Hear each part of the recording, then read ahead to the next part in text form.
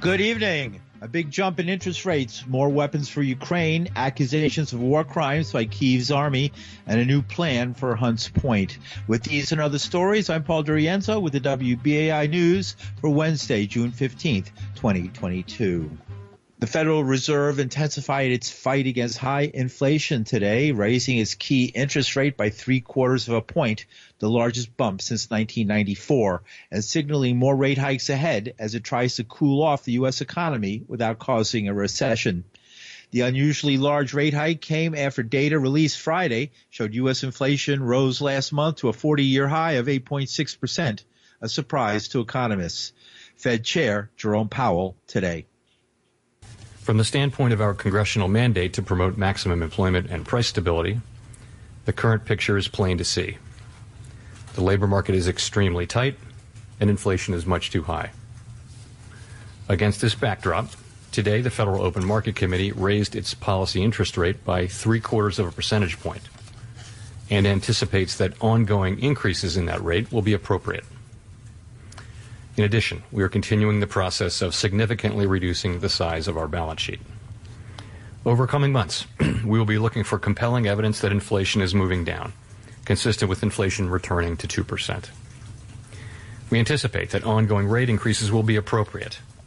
The pace of those changes will continue to depend on the incoming data and the evolving outlook for the economy. Clearly, today's 75 basis point increase is an unusually large one, and I do not expect moves of this size to be common. And that was the head of the Federal Reserve, Jerome Powell, earlier today. The Fed's benchmark short-term rate, which affects many consumers and business loans, will now be pegged to a range of 1.5% to 1.75%. And Fed policymakers forecast a doubling of that range by year's end. And the $1 billion package of military assistance the United States announced for Ukraine today is aimed at bolstering the country's ability to push back Russian advances in the eastern Donbass region. Several European nations added their own contributions as U.S. Defense Secretary Lloyd Austin wrapped up a meeting of more than 45 nations in Brussels to discuss Ukraine's security needs. The aid comes as Ukraine finds itself pressed by larger Russian forces well armed with artillery and long-range rockets that have come near to completely ejecting Kyiv from its eastern provinces. Russia's ambassador to the United Nations, Vasily Nebenzia, accused Ukraine's army of a mass artillery attack earlier this week on residential areas using, he said, Western-supplied weapons.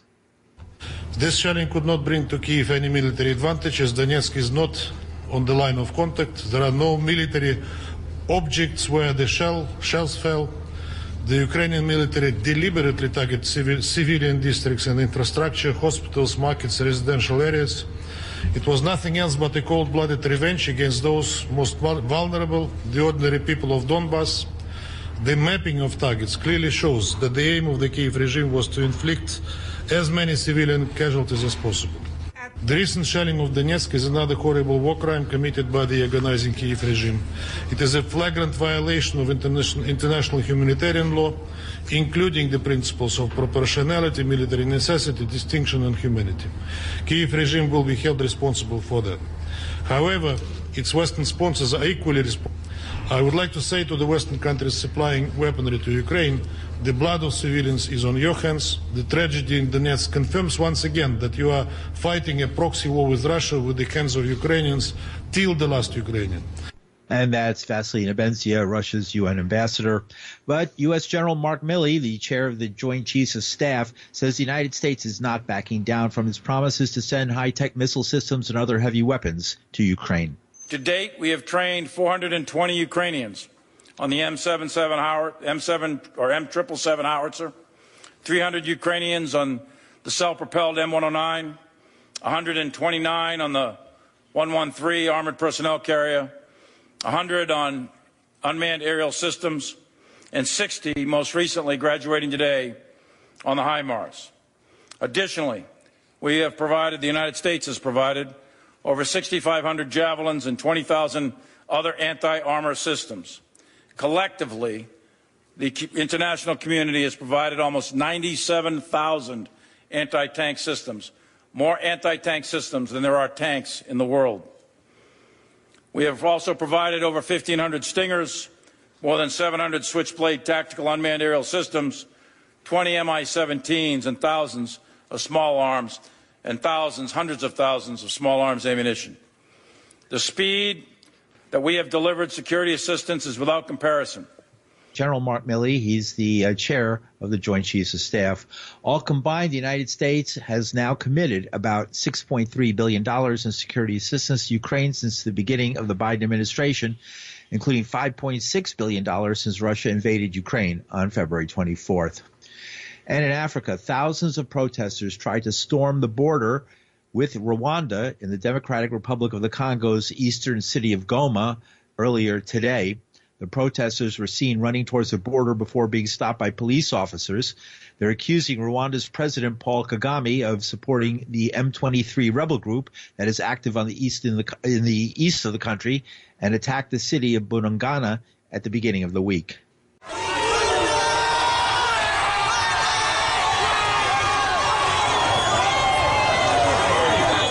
And that was the scene as people rushed the border. They were held back by police using tear gas and sticks. At the same time, Rwandan counter-protesters as well as armed border guards had gathered on the other side of the border to prevent the Congolese protesters from entering. British Home Secretary Priti Patel defended the government's policy of sending asylum seekers from the United Kingdom to Rwanda at the British House of Commons in London today. The statements came after the European Court of Human Rights intervened to cancel the first deportation flight shortly after takeoff late on Tuesday. Patel, addressing United Kingdom lawmakers, said the decision by Strasbourg to intervene was disappointing and surprising. Thank you, Madam Deputy.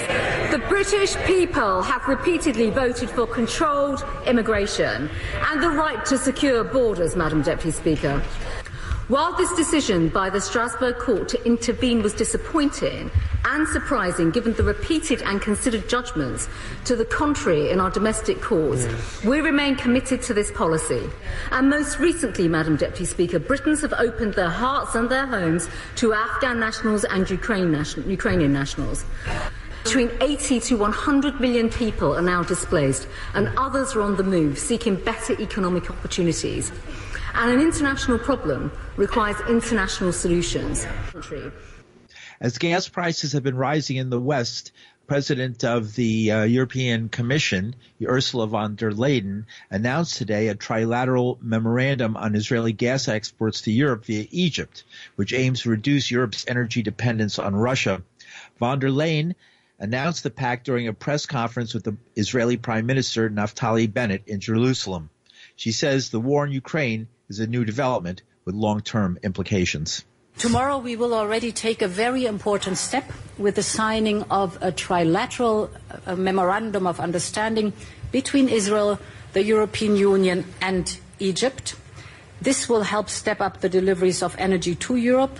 So here you will bring from Israel via pipeline, hopefully one day hydrogen-ready pipeline, to Egypt. It will be liquefied to LNG and then brought to the European Union. The Kremlin's war and Russia's blockade of the Black Sea, 20 million tons of grain trapped in Ukraine and cannot be exported. So we're doing our part and our best to help to export it, to get the grain out of Ukraine, to boost our own production. But we have to look further to the mid and long term, and here Israel can play a tremendously important role because you have a unique expertise in innovative, resource-efficient agriculture. Ursula von der Leyen, she's the president of the European Commission. Israel's Prime Minister Naftali Bennett then thanked the EC president for European statements critical of Iran in recent days. Recently, Iran cut off 2,000 cameras that were being used to monitor its nuclear sites. Bennett called Iran's move treachery. I'd like to take this opportunity to commend the respective leaders of the EU for their recent decision to censure Iran at the International Atomic Energy Agency. This decision came after Iran refused to give the IAEA satisfactory explanations for traces of uranium found in sites that Iran failed to declare. And if hiding information wasn't enough, the Iranian regime also threatened to retaliate if the IAEA were to vote against them. And when the IAEA indeed voted against Iran, Iran responded by turning off 27 surveillance cameras from nuclear sites across the country, essentially cutting off the international community's ability to see what Iran's doing. This is a very dangerous move.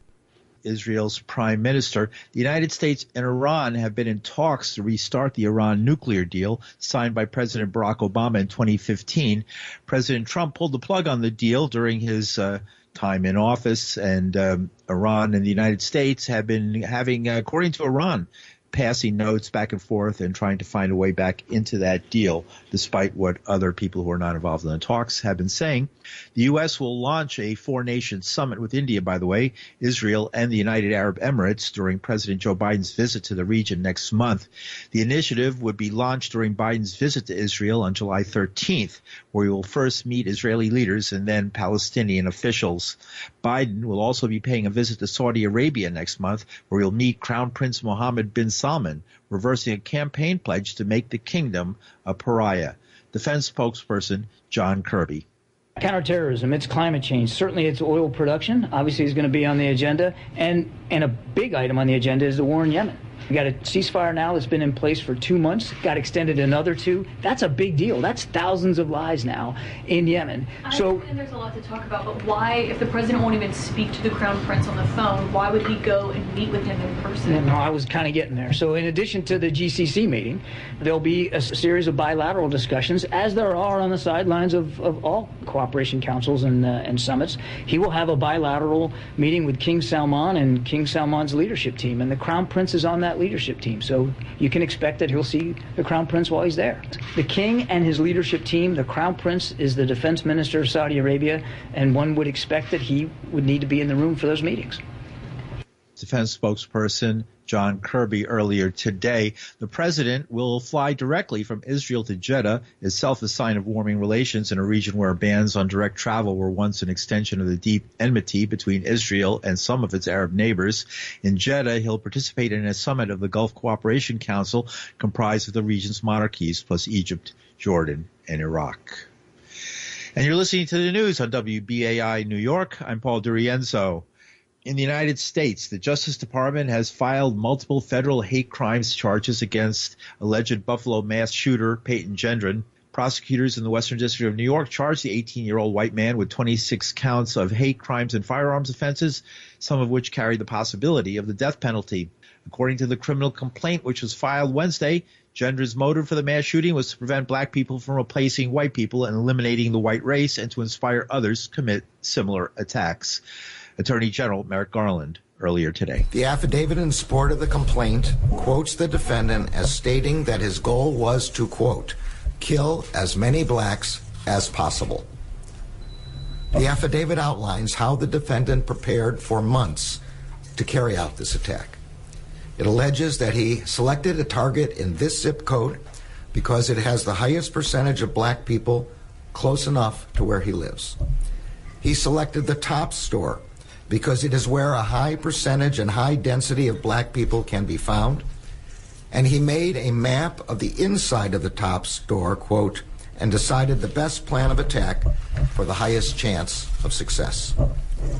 The affidavit also notes that the defendant chronicled this plan on his Discord messaging account in the months leading up to the attack. Citing that account, the affidavit alleges that the defendant wrote about his acquisition of firearms and other supplies for the attack, and traveled to Tops on multiple occasions to sketch the interior of the store, count the number of black people present, and observe the presence of black security guards. On May 14th, the defendant arrived at Tops wearing a tactical-style helmet, camouflage clothing, body armor, and a GoPro video camera, and carrying a loaded Bushmaster XM15 rifle and multiple loaded magazines. The affidavit alleges that he repeatedly targeted, shot, and killed black people. At one point, he aimed his rifle at a white male Tops employee who had been shot in the leg and injured. Instead of shooting the white employee, The gunman apologized to him before continuing his attack. Ballistics evidence recovered at Tops indicated that the gunman fired approximately 60 shots during the attack. And that's Attorney General Merrick Garland earlier today. In recent weeks, the Justice Department has announced new initiatives aimed at combating hate crimes, using grants to create state-run hate crime reporting hotlines and to support community-based approaches to reducing their frequency. The department has also established the first anti-hate crimes resource coordinator over the last year, who's been tasked in part with facilitating community awareness of hate crimes. And the House of Representatives yesterday overwhelmingly approved legislation that would extend police protection to the immediate families of Supreme Court justices, clearing the bill for President Biden at a time of rising concern about threats to justices as a potentially momentous abortion ruling looms. The vote was 396 to 27, with all of the opposition coming from Democrats, who tried unsuccessfully to extend the protections to the families of court employees. The action sent the measure to Biden for his signature. The legislation, already approved by the Senate early last month, moved quickly through the House in recent days after an armed man was arrested last week near the Maryland home of Justice Brett Kavanaugh. The man told police he had intended to kill the justice because he was angry about a leaked draft of a Supreme Court opinion that suggested the court was preparing to roll back abortion rights, and concerned that Kavanaugh would vote to weaken gun laws in the wake of the mass shooting in Uvalde, Texas. The debate was as anxious as we've come to expect in the House of Representatives these days, as both sides managed to find issues to fight with each other, even on a measure they were both voting for. Mr. Stanton's bill would also have extended protection to the families of court employees. We understand that there was Republican opposition to that aspect of the bill. In the interest of protecting the justices' families, we can no longer delay in passing the only version of the bill they would apparently agree to. But I hope we will move swiftly another bill to extend protection to families of employees as well. Then we had the leader of the Senate, the Democrat leader of the Senate, on the Supreme Court steps say to two justices, Mr. Kavanaugh and Mr. Gorsuch, he said, "You've released the whirlwind. You will pay." A right-wing activist posted the personal details of a law clerk who he basically claimed had leaked Justice Alito's draft opinion overturning Roe v. Wade, after another Republican strategist claimed that a different law clerk had leaked the opinion. An extremist anti-abortion rights group issued a press release targeting that clerk and the justice the clerk worked for. The author of the press release had served years in prison for conspiring to blow up an abortion clinic. Despite the law and the prohibition against such protests, Jen Psaki, while she was White House press secretary, stated, quote, "We certainly continue to encourage that outside the judges' homes, and that's the president's position." This is the position of the Democratic Party. Intimidation, fear, and now it's getting out of control. Gentleman yields back. Members are reminded to refrain from engaging in personalities towards the Senate or its members. The draft abortion opinion has led to protests outside the homes of justices and prompted police to erect a fence around the court building and take other steps to secure it. And in tomorrow at 10 a.m. is going to be the third installment of the January 6th committee hearings into the attack on the U.S. Capitol back on January 6th, 2 years ago, by people, supporters of former President Donald Trump, who firmly believed the election was stolen and decided to go take the law into their own hands and seize the center of government and stop the counting of the ballots that was going on at that time, and where they were saying things like hang Mike Pence and making other threats against Democrats and other members of Congress who they felt stood in their way. The House committee investigating the attack that occurred on January 6, 2021, has released footage tied to a tour Representative Barry Loudermilk, Republican of Georgia, gave the day before, showing a man taking photos of hallways in the Capitol complex before ultimately attending the rally itself. Loudermilk has acknowledged showing a small group of constituents around House office buildings the day before the attack, but claimed those participants immediately turned back once they saw the chaos developing at the rally. But video shared by the committee claims one of the men was at the riot, showing clips of the unnamed man marching towards the Capitol the morning of January 6th. Loudermilk was caught by reporters at the Capitol earlier today, and he had this to say. I don't know him. I'd never met him before. But he was on that tour with you. I don't know. I never saw the guy on the video. My understanding is the guy taking the video is what they're saying. Right, that's my understanding. Right, so I don't even see him on there. So I don't know. I'm assuming that they say it's him. Was the man that actually, to the Capitol? What they were taking a picture of is I took the family, and of course the other folks were with them, have 2 young kids that wanted to see the little trains that take congressmen. So I took them to show them where the trolley was in the Rayburn Tunnel. But why do you think pictures were being taken of the stairwell, around security? If you go to that stairwell, there's a golden eagle sconce that's on the wall. That's what he was taking a picture of. I mean, these are folks who had never been to Washington, D.C., and they were here to visit their congressman, and they were excited. Why not just speak to the committee and just... Because the committee's never called me and asked me anything. And that's Representative Barry Loudermilk of Georgia. Will be one of the featured subjects at tomorrow's hearings at 10 a.m. Concerning the third installment of the January 6th investigation. I believe you'll be hearing that here on WBAI. President Joe Biden, meanwhile, signed a new executive order today that takes a number of steps aimed at shoring up equality for LGBTQ Americans, a move which comes amid a wave of Republican-led efforts in dozens of states to limit the rights of LGBTQ people. Today, at that hearing, we heard from Xavier Gomez, an 18-year-old just graduated from high school in Miami, Florida, about his excitement to be coming to New York City in the coming months. 18-year-old, proud, gay, Venezuelan American from Miami, Florida.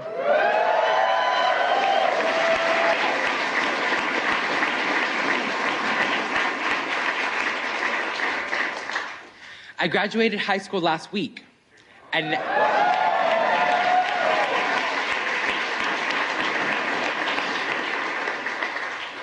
next fall, I will attend the Fashion Institute of Technology in New York City.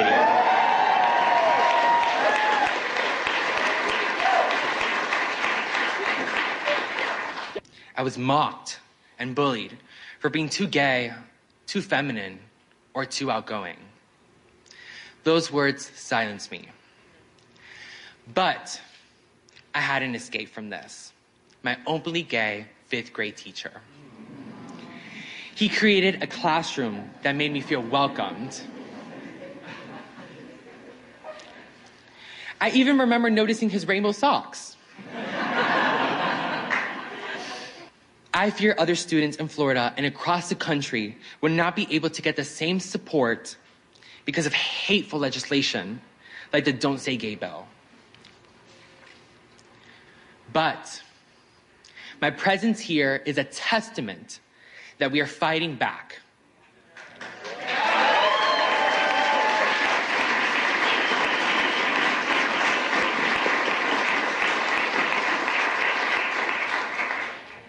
We're in a battle for the very soul of this nation, and that's not hyperbole. We're in a battle for the soul of the nation. When I look around this room here and all you here today, it's a battle I know we will win. We will win. And that was the president earlier today, marking Pride Month at the White House. And finally, New York City Mayor Eric Adams and Hunts Point community leaders today released Hunts Point Forward, a comprehensive plan to create economic opportunity and improve quality of life for New Yorkers in the Hunts Point neighborhood of the South Bronx. Backed by an initial $40 million commitment from Mayor Adams, the plan outlines a 15-year vision shared by the city and the community with more than 70 short and long-term recommendations for creating family-sustaining jobs and improving public safety. They spoke at the beautiful park overlooking the East River in Hunts Point, one of the lesser-known wonderful places to really go. It has a bad rap, but really people should go there and check it out. Is talked about as a community, oftentimes as a community that is a victim of circumstance. We know that we have the highest asthma rate in the nation. We know that our kids struggle because of the air quality issues that we deal with here. But we're standing in this beautiful park because of the last process like this. We're standing in this beautiful park because of organizations that were at the forefront then with their vision, and because the city was willing to step up in partnership then. That's how we get to these results. That's how you create your own future. That's how you write a story for a community, by allowing the community to write the story itself and putting your money where your mouth is and making sure that those visions are brought to life. The Hunts Point community fed the city during COVID. Continued to operate, made sure that we had the resources we needed, and we're pressing go on a complete reset for not only the Bronx, but for our entire city. And the indicators are there. People will start understanding we are winning. Mayor Adams. Before that, Assembly member Amanda Septimo of the Hunts Point neighborhood.